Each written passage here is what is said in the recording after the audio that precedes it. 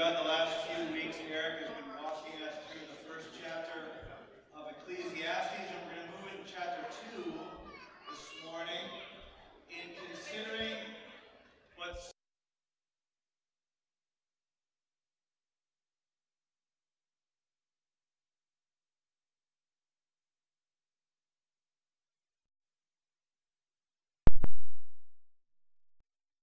I've got both. I make use of both. The Word of God, this scripture, is an invitation for us to ponder our own hearts before God, who is our Creator.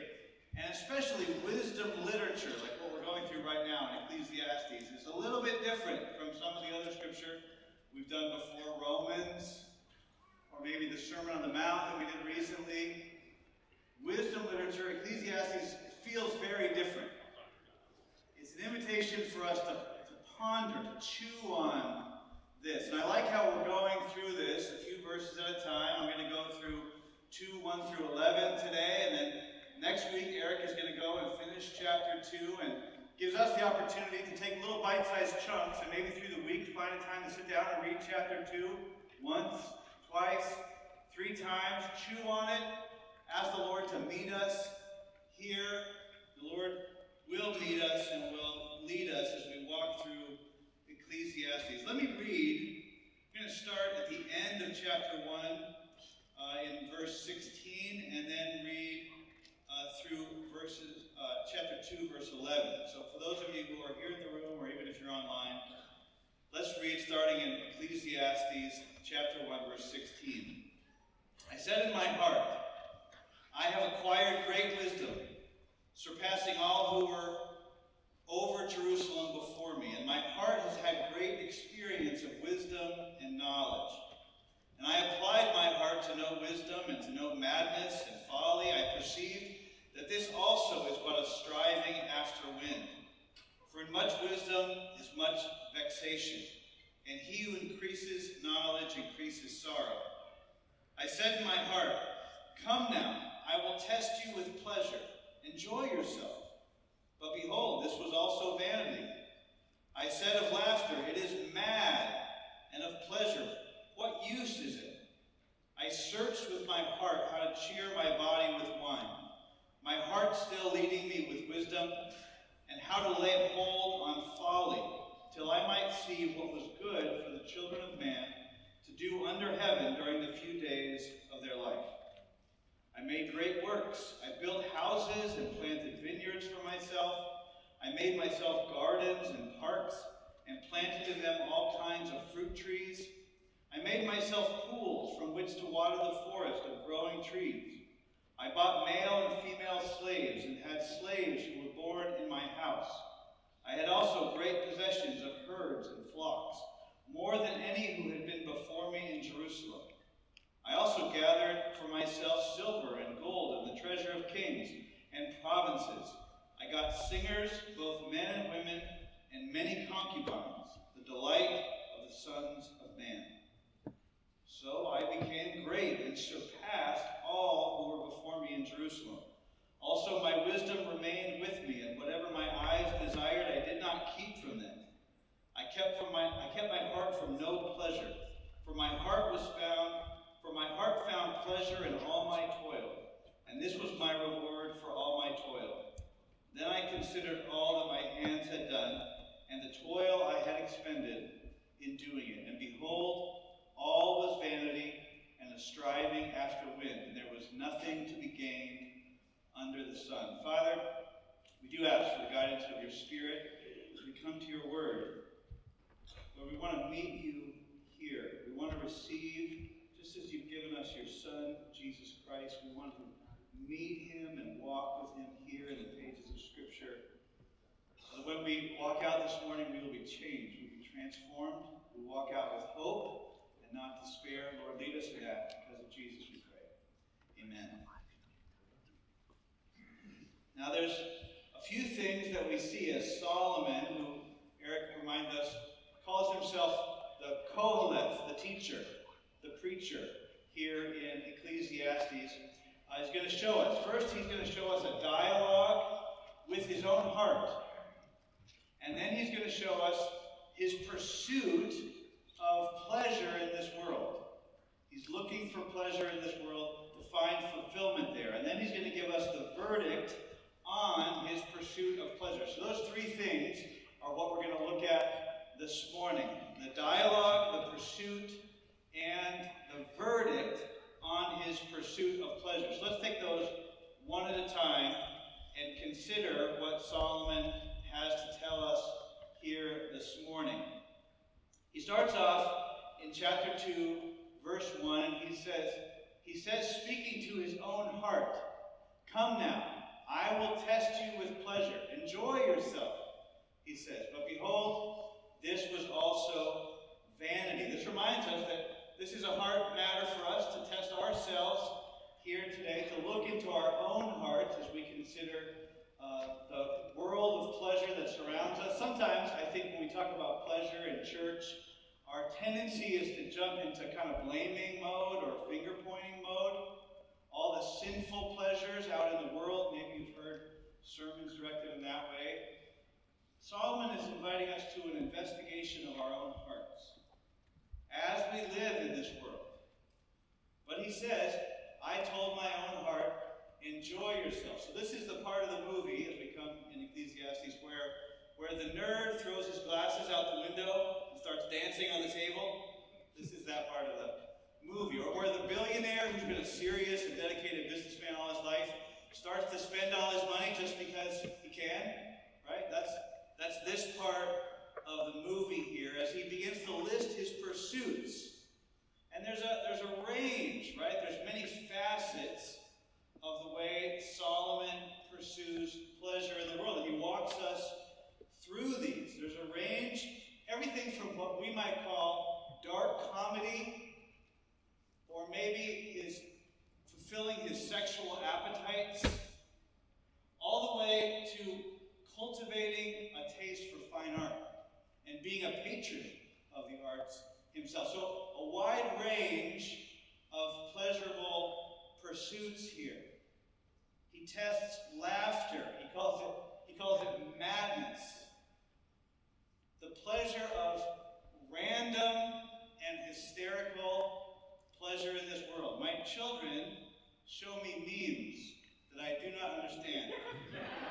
But they fall off their chairs laughing at these pictures on their phones, and they said, I think that's something like what Solomon is talking about here. The madness and hilarity, there's a pleasure. There's a pleasure in that, even if you don't always get the joke.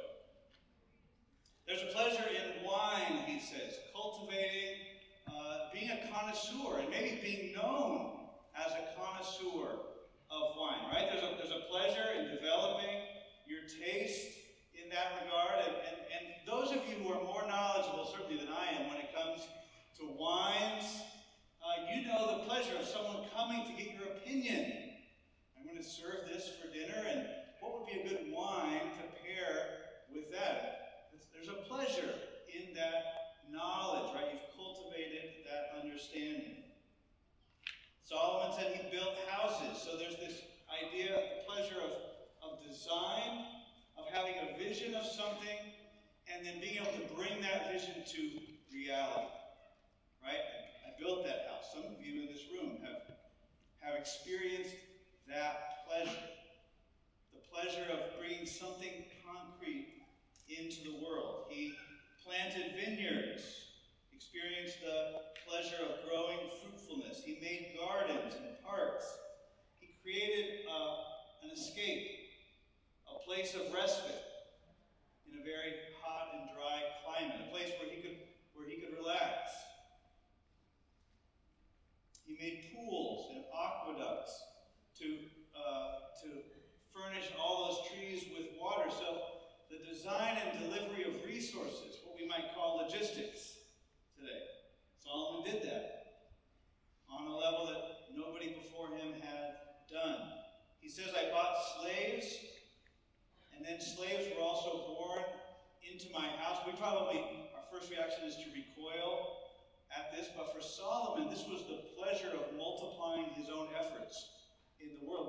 because he had this huge workforce of personnel that whatever whim they were at his beck and call to accomplish. So the multiplication of his efforts in this world. And some of you who've built a business, who have a staff working for you, you've known the pleasure of multiplying your efforts as you work for the good of people around you.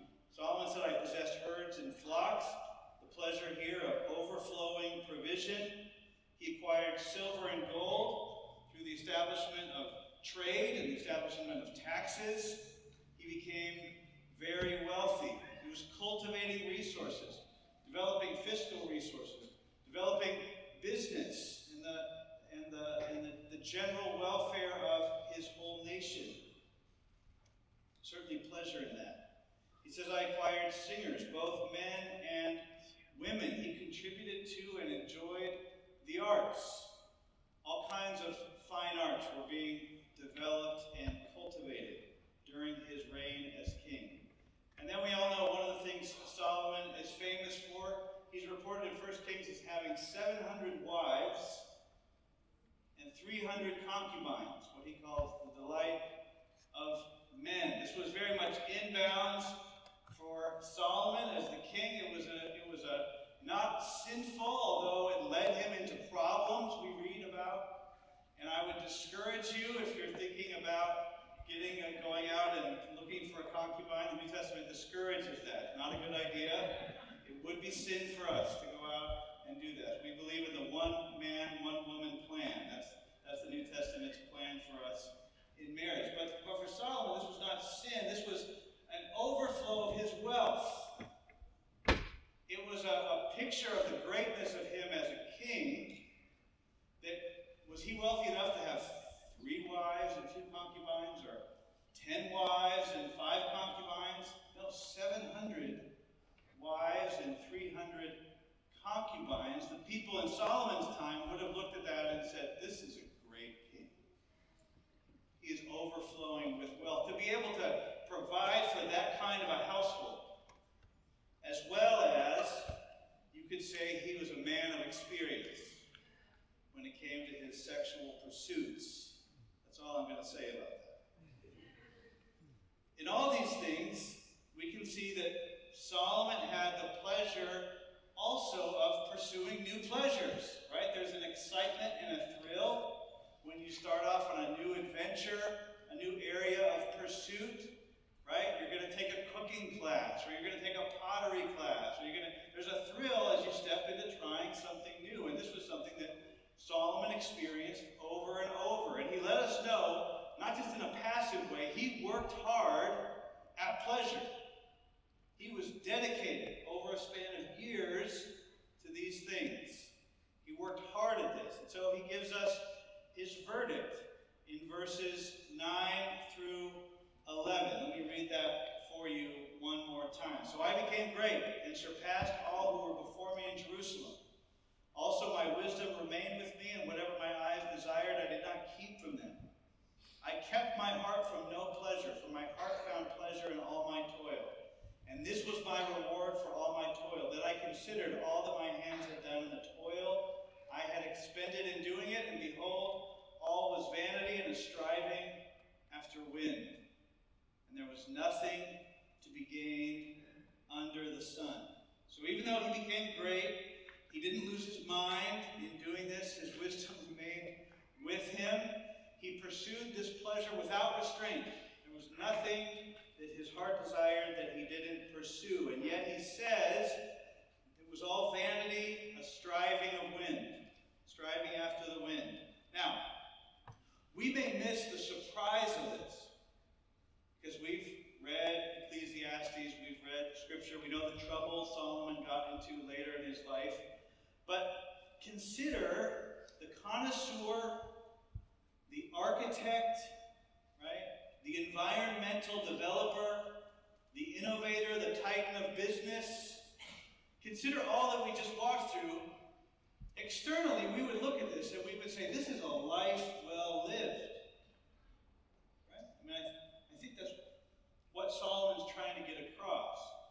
On Solomon's bucket list, every box was checked. That's what he's And yet internally, Solomon reports, after all that experience, every kind of experience, it was a vapor. It was vanity. It was meaningless, he said, because of the shortness of this life. Death is the great reckoning. As Solomon looks to give us a verdict on all this pleasure that he pursues, death is the great reckoning which renders everything in this world meaningless, he says. We get the same moment of insight when we see the car drive by with the bumper sticker that says, "The one who dies with the most toys wins." Right? We smile because we get the joke that the one with the most toys still dies. That's what Solomon is saying here. It's a vapor. It's fleeting. So then, what do we take with us from this? What do we take with us this morning from Solomon's dialogue with his own heart, so that we can start to dialogue about this within our own hearts? His own pursuit of pleasure, so that we can learn. We don't have certainly the resources that he had to expend this kind of energy and this kind of pursuit, even as we consider his verdict. It's interesting, one thing I think that we can take with us that really connected with me this week as I was reading and praying in this text, and maybe you picked up on this connection to creation in the center of the passage. Let me read chapter 2, verses 4 through 6 one more time. Put it on the screen. He said, "I made great works. I built houses and planted vineyards for myself. I made gardens and parks and planted in them all kinds of fruit trees, and I made myself pools from which to water the growing fruit trees." It's interesting, commentators notice that Solomon is making a conscious connection here to Genesis chapters 1 and 2. And what was it that happened in Genesis chapters 1 and 2? We have the creation account, right? Of God creating the heavens and the earth, where God made an expanse and separated the waters that were under the expanse from the waters that were above the expanse, and God gathered the waters together and made dry land appear, and he made the earth sprout vegetation, we read, plants, trees bearing fruit. And then in Genesis 2, where God planted a garden in Eden, and a river flowed out of Eden to water the garden, and God put the man in the garden to work it and cultivate it. Solomon here is styling himself as a kind of a mini-me creator. Solomon is recreating Eden. One difference between the original Eden and Solomon's Eden is in Solomon's Eden there was no forbidden fruit. He wanted to create an Eden where everything was allowed, everything was accessible. And this resonates with me, and I hope that it resonates with you, because this is what we do, something very similar, right? I don't know if you do it in your yard. I don't know if you do it in your living room with the pillows you put just so. I don't know if you do it on your Instagram or with your retirement portfolio. Maybe it's in your garage. Your tools are right where you left them, and they're ready for your next project, right? But we like to create little curated pieces of paradise.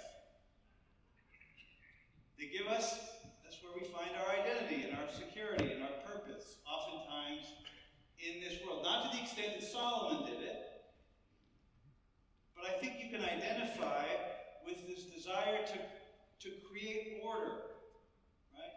To create purpose. The problem is that we're often tempted to live for these things. We're tempted to live for the happiness that we find in our life on this earth. We're tempted to be utilitarians. Now, this week I was doing a little bit of reading about utilitarianism. I don't know all there is to know about that. And when I think of the word utilitarian, I tend to think of like doing my duty, right? But actually, I was interested to find that the father of utilitarianism was writing, his name was Jeremy Bentham, around the 1780s. He defined utilitarianism in this way. He said, "Nature has placed mankind under the governance of two sovereign masters, pain and pleasure. It is for these two alone, pain and pleasure, to point out to us what we must do in this life. So for Jeremy Bentham, the idea of utilitarianism then is to do everything to maximize our happiness and our pleasure in this world. Starting to sound kind of familiar, kind of like where we live, right, as Americans in 2022. To minimize suffering and pain and to maximize happiness and pleasure in this world. And he said, in fact, it is the greatest happiness of the greatest number of people that is the measure of right and wrong. Now, in case you missed it, I do want to make it explicit. Jeremy Bentham was an atheist. He did not believe in God. And so he looked to nature. Nature's course to reveal that there's really two teachers in this world, pain and pleasure. We learn to avoid pain. We learn to pursue pleasure. And maybe your mind, if you've done any thinking about this or reading, maybe your mind goes to hedonism. That is a plan to live your life for all the pleasures in this world. You give yourself to every pleasure and every debauchery because pleasure, happiness, your own personal private happiness, the way you define it according to your own avoidance of pain and pursuit of pleasure, is the only measure of right and wrong in this world. I don't know if you identify with a hedonistic outlook on life. Maybe you do. Maybe there's someone here who that resonates with you as I describe that. That's one of the ways that this utilitarian philosophy works its way out. But maybe a more familiar way, at least I think for me, a more familiar way this works its way out is that we live in a consumer culture, right? We live in a consumer culture where we are inundated by messages to find our happiness and avoid pain in this world, right? These are called advertisements. I read this week that you are exposed to a minimum of 4,000 advertisements a day. That seemed a little high to me when I thought about my own life, but then I started looking around. So for instance, yesterday I was filling my car up with gas, which we won't even talk about that, that's a whole other story. I was filling my car up with gas, I was standing at the gas pump, and there were 3 ads for me to get a Wawa card. Because then I'll get discount on my gas and discount on my coffee. And then there was another ad on top of the fuel pump for Wawa coffee to make sure that I get my Wawa coffee. And I think there was something about Wawa fuel points, so you can count 2 ads in one there. So that was 4 ads on the fuel pump. Then I noticed there were actually like 10 or 12 little tiny credit card symbols of different credit card companies who all cooperate with Wawa. And you can get their cards to buy your gas and your coffee at Wawa. There were like 12 of those little advertisements. American Express, Visa, MasterCard, Discover, and then a bunch, Diners Club or something. I'd never heard of some of the other ones, you know. Those are little tiny advertisements. And then on the video screen, while my gas is filling my car, there were like 5 advertisements that played while I was standing there. So I had like 21 ads in the space of how long does it take you to fill your car up with gas, right? 21 ads, and that didn't even count the ads that were like painted or plastered on the windows of Wawa for my coffee and my donuts and my breakfast sandwich and everything else, right? And that was just me standing filling up my gas tank. That wasn't even me getting on my phone.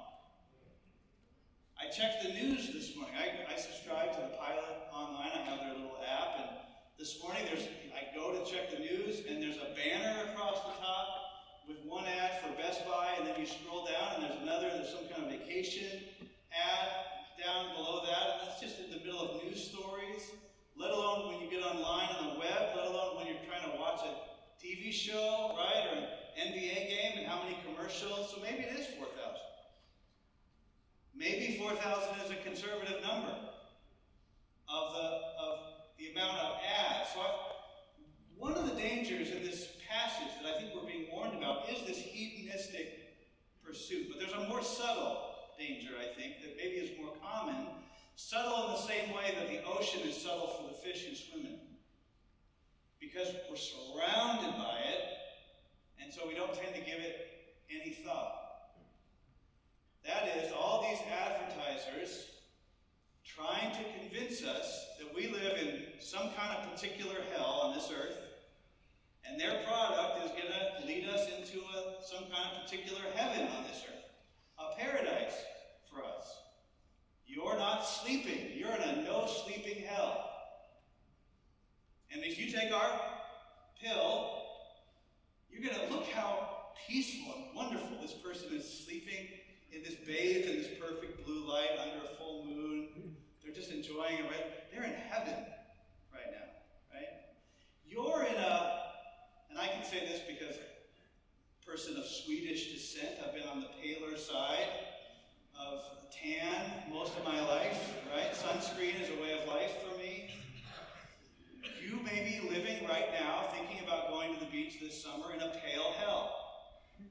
Pale skin hell. But there are tanning beds. And as you drive by, you can see on their windows they have advertising inviting you to a bronze heaven. They're gonna save your summer. You're gonna have a paradise summer as you become like these godlike creatures, right? These angelic beings who are enjoying their tans so much. There's ads within ads, right? Jimmy Kimmel is going to be on late night tonight, so that's an advertisement. And then he's going to have special guest Tom Cruise. Why is he having Tom Cruise? Well, because Tom Cruise has a movie that he wants you to come see. So that's an ad within an ad.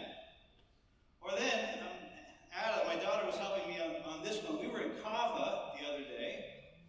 Cava's, obviously, they've got their store full of advertising for all the things that they sell, the wonderful food they sell. But there's this girl on the wall that I didn't know who that was. She seemed like heavy eyeshadow and a strange pose. And I was informed by Ada, this was Emma Chamberlain, who is a TikTok influencer, I guess. And if you follow her on Instagram or on TikTok, then you will buy into all the things that Emma Chamberlain, this person I've never heard of, but now is on the wall of Cava, inviting me to a life of happiness, I guess, of what she considers good in this world. So this is the subtle temptation that I think can be so dangerous. That over and over, I'm not saying Emma Chamberlain, I'm not saying that, but over and over we hear 4,000 times a day, we're encouraged to find our happiness, to find heaven and avoid hell in this world. How many times a day, how many times a week are you reminded that neither heaven nor hell are in this world? There is a heaven that is greater than all the promises of this world, and there is a hell that is more terrible. And nothing on this earth compares to either one. This is something that's so intrinsic, like the water we swim in our culture. As consumers, as people who are seeking our happiness in this world. And so we're invited then to stop trying to find our happiness in this world. It's interesting, one time a man came to Jesus. A man came to Jesus and he said, "Teacher, tell my brother to divide the inheritance that we've received from my father with me." And Jesus said, "Whoa, who appointed me judge over the two of you?" Now, what was the paradise that this man was seeking, and what was the hell he was trying to avoid? Some of you have been in this position. He had been dreaming of his father's inheritance for how many years? Not that he wanted his father to die, of course, no. But he'd been dreaming of his father's stuff. And now it looked like he wasn't going to get any. This was the hell he'd been trying to avoid. Jesus said this to him. Let me read it for you, starting in Luke chapter 12, verse 16. And he told them a parable, saying, "The land of a rich man produced plentifully, and he thought to himself, 'What shall I do? For I have nowhere to store my crops.' And he said, 'I will do this. I will tear down my barns and build larger ones, and there I will store all my grain and my goods. And And I will say to my soul, soul, you have ample goods laid up for many years. Relax, eat, drink, and be merry. Now stop right there. We would say this was a responsible person. Right? He's got his retirement fund built up. But where is his hope? This is what Jesus is getting at, right? Where is his heaven? It's not in heaven, it's in the little fantasy heaven that he's trying to build for himself on this earth. Verse 20, but God said to him, fool, this night your soul is required of you, and the things you have prepared, whose will they be? So is the one who lays up treasure for himself and is not rich toward God. And so we're being invited here in this passage in Ecclesiastes and by Jesus to test our hearts, to live our lives in this world not merely for our own happiness, but to serve God's purpose and to serve the people around us in this world, even enduring the pain and the suffering of this world because of God's purpose and for his glory. Right? That's what we're being invited to not live in despair, to remember that life began in paradise. Life began in a garden, in a paradise, where Adam and Eve were tempted. You'll be like God if you eat this forbidden fruit. And the temptation, when you think of it in that context, you realize that intrinsic to that temptation was an accusation that this God who had created their lives, who had created this garden, this world, who had created everything, this God was not generous, he was actually stingy. This God was withholding something from them. You'll be like God. They were already like God. They were made in the image of God. But they were tempted to think this God is stingy, not generous. He's withholding, not giving life to us. And that paradise was lost. And this creation entered into frustration, into futility, right? Into fruitlessness, which is what we're exploring here in Ecclesiastes, right? And yet the God who created us did not abandon us. He sent his Son, Jesus Christ, who came from paradise, who came from where he had everything and entered into this world, entered into the futility and the frustration and the meaninglessness of this world. He came not, he said, to be served, but to serve. It's interesting to think about this avoidance of pain and this pursuit of pleasure. Jesus must not have gotten that memo because he endured pain, right? The Apostles' Creed, we've pointed this out in the past, summarizes the life of Christ between his birth and his death as suffered. Jesus entered into the suffering of this world, not very utilitarian Jesus. You didn't get the memo about avoiding pain and pursuing your own pleasure in this world. There was a friend of Jeremy Bentham named William Godwin, who was also a utilitarian. He did this thought experiment because in the utilitarian life, as you're avoiding pain, as you're pursuing pleasure, you have to make choices. Because inevitably, it's not just cut and dried about, well, this hurts and this feels good, so I'll do this. Oftentimes, it's two pleasures, two things that will make me happy. But which one will make me the happiest? Or maybe there's happiness that will benefit one person, and there's a happiness that will benefit 10 people. Right? The old, remember the story about you're overlooking a train track and there's a train coming, and it's going to crash. There's 50 people on board, but your son is on the tracks. Do you let the plane crash and save your son, or do you let the train hit your son? This is a utilitarian question. It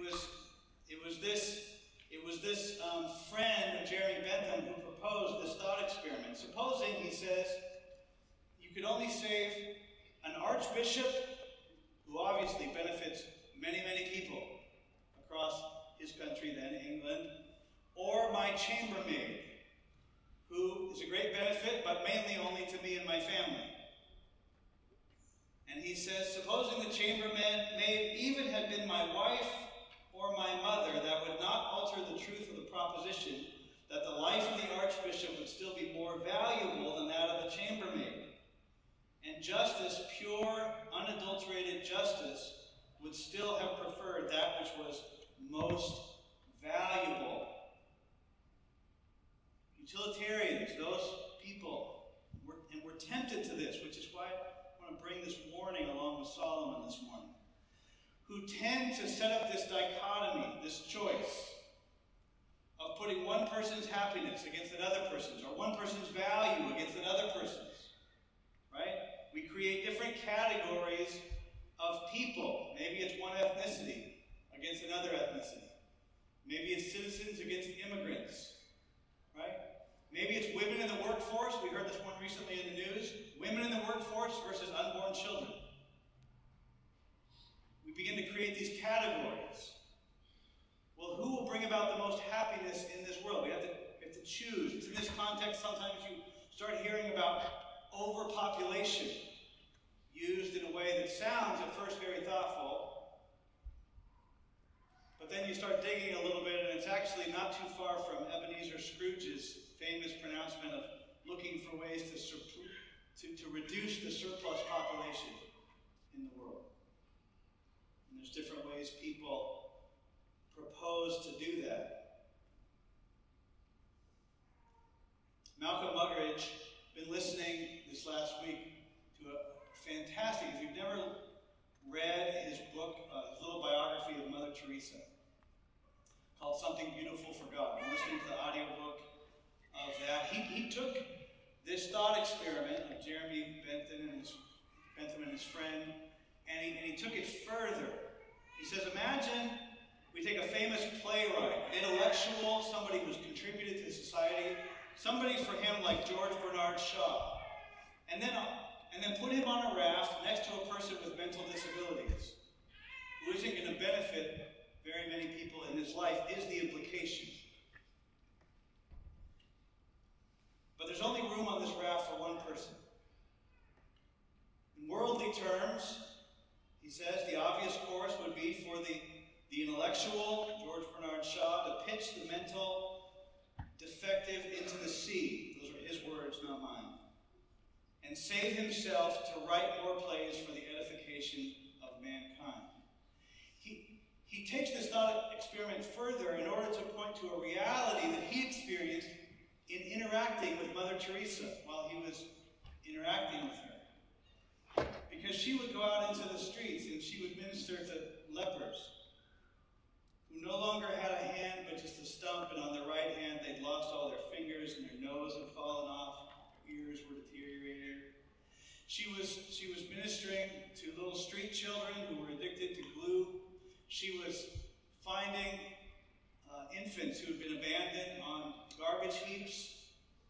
She would bring them in, and she and the sisters there in Calcutta would care for them. And he said, imagine not George Bernard Shaw, but someone else who has helped thousands, who's brought pleasure and happiness into the lives of thousands of people. Let's put Mother Teresa on that raft, along with a leper,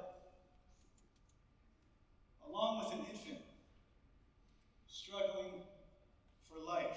According to the invitation for us to pursue pleasure in this world, we were told that the wisest course, if we're going to avoid pain and pursue pleasure in this world, would be for Mother Teresa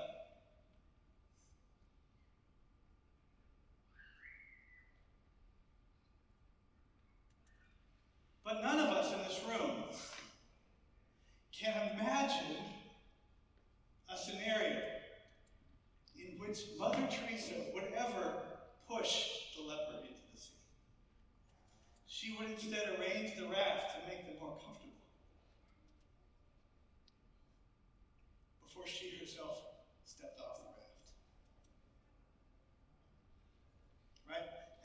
Malcolm Muggeridge's, this is his point, and this is my point this morning, that it's in this that we see the character of Christ. Because we realize if we put Jesus on the raft, who do you want to put next to him? Go through your categories. Go through your categories. We find in the end that it's us on the raft. Right? And what did Jesus do?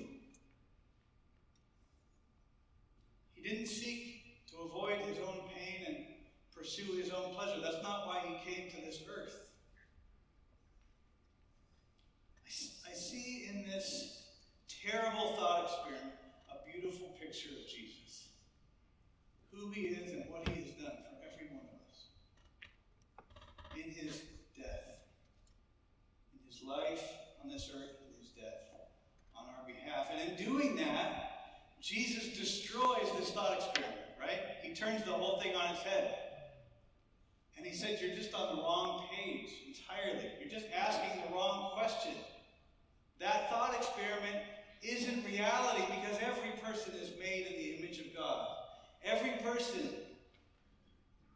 is made to receive this invitation to come back into fellowship with me, Jesus says. When he says, follow me, that invitation goes out to the leper, as well as the intellectual, right?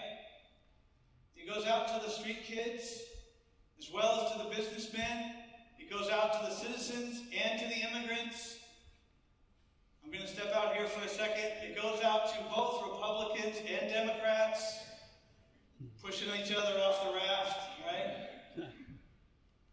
This invitation goes out to every one of us made in the image of God, fallen into the meaningless and frustration and futility of this world because of sin. And he gives us this invitation, follow me. Follow me, he says. Hope in me. He says, I'm going to prepare a place for you. I'm going to prepare a place for you. And with this, I want to invite our worship team to come up as we bring our gathering to a close this morning. He says, I'm going to prepare a place for you, and when I come again, I will take you to myself, that where I am, there you may also be. This is a precious promise of Scripture. The place he is preparing, one place he describes it as a great house. He says, in my Father's house, there are many, many rooms. That means there's also room for you. It's not a raft where it only fits one or two people. There are many, many rooms, and I'm preparing a room, and your name is on that door, and you open it up, and you think, how did you know I liked those curtains? It's prepared just for you. Another place is described as a banqueting table, and Jesus says, many will come from east and west and will recline at the table. This table is overflowing with food, and there's a seat at the table for you, Jesus says. That's a table not in this life. It's a table that's being set in the life to come. In another place, there's described a new creation and a new city, a new heaven and a new earth, a new Jerusalem coming down, a city, a place of security, a place of overwhelming wealth and provision.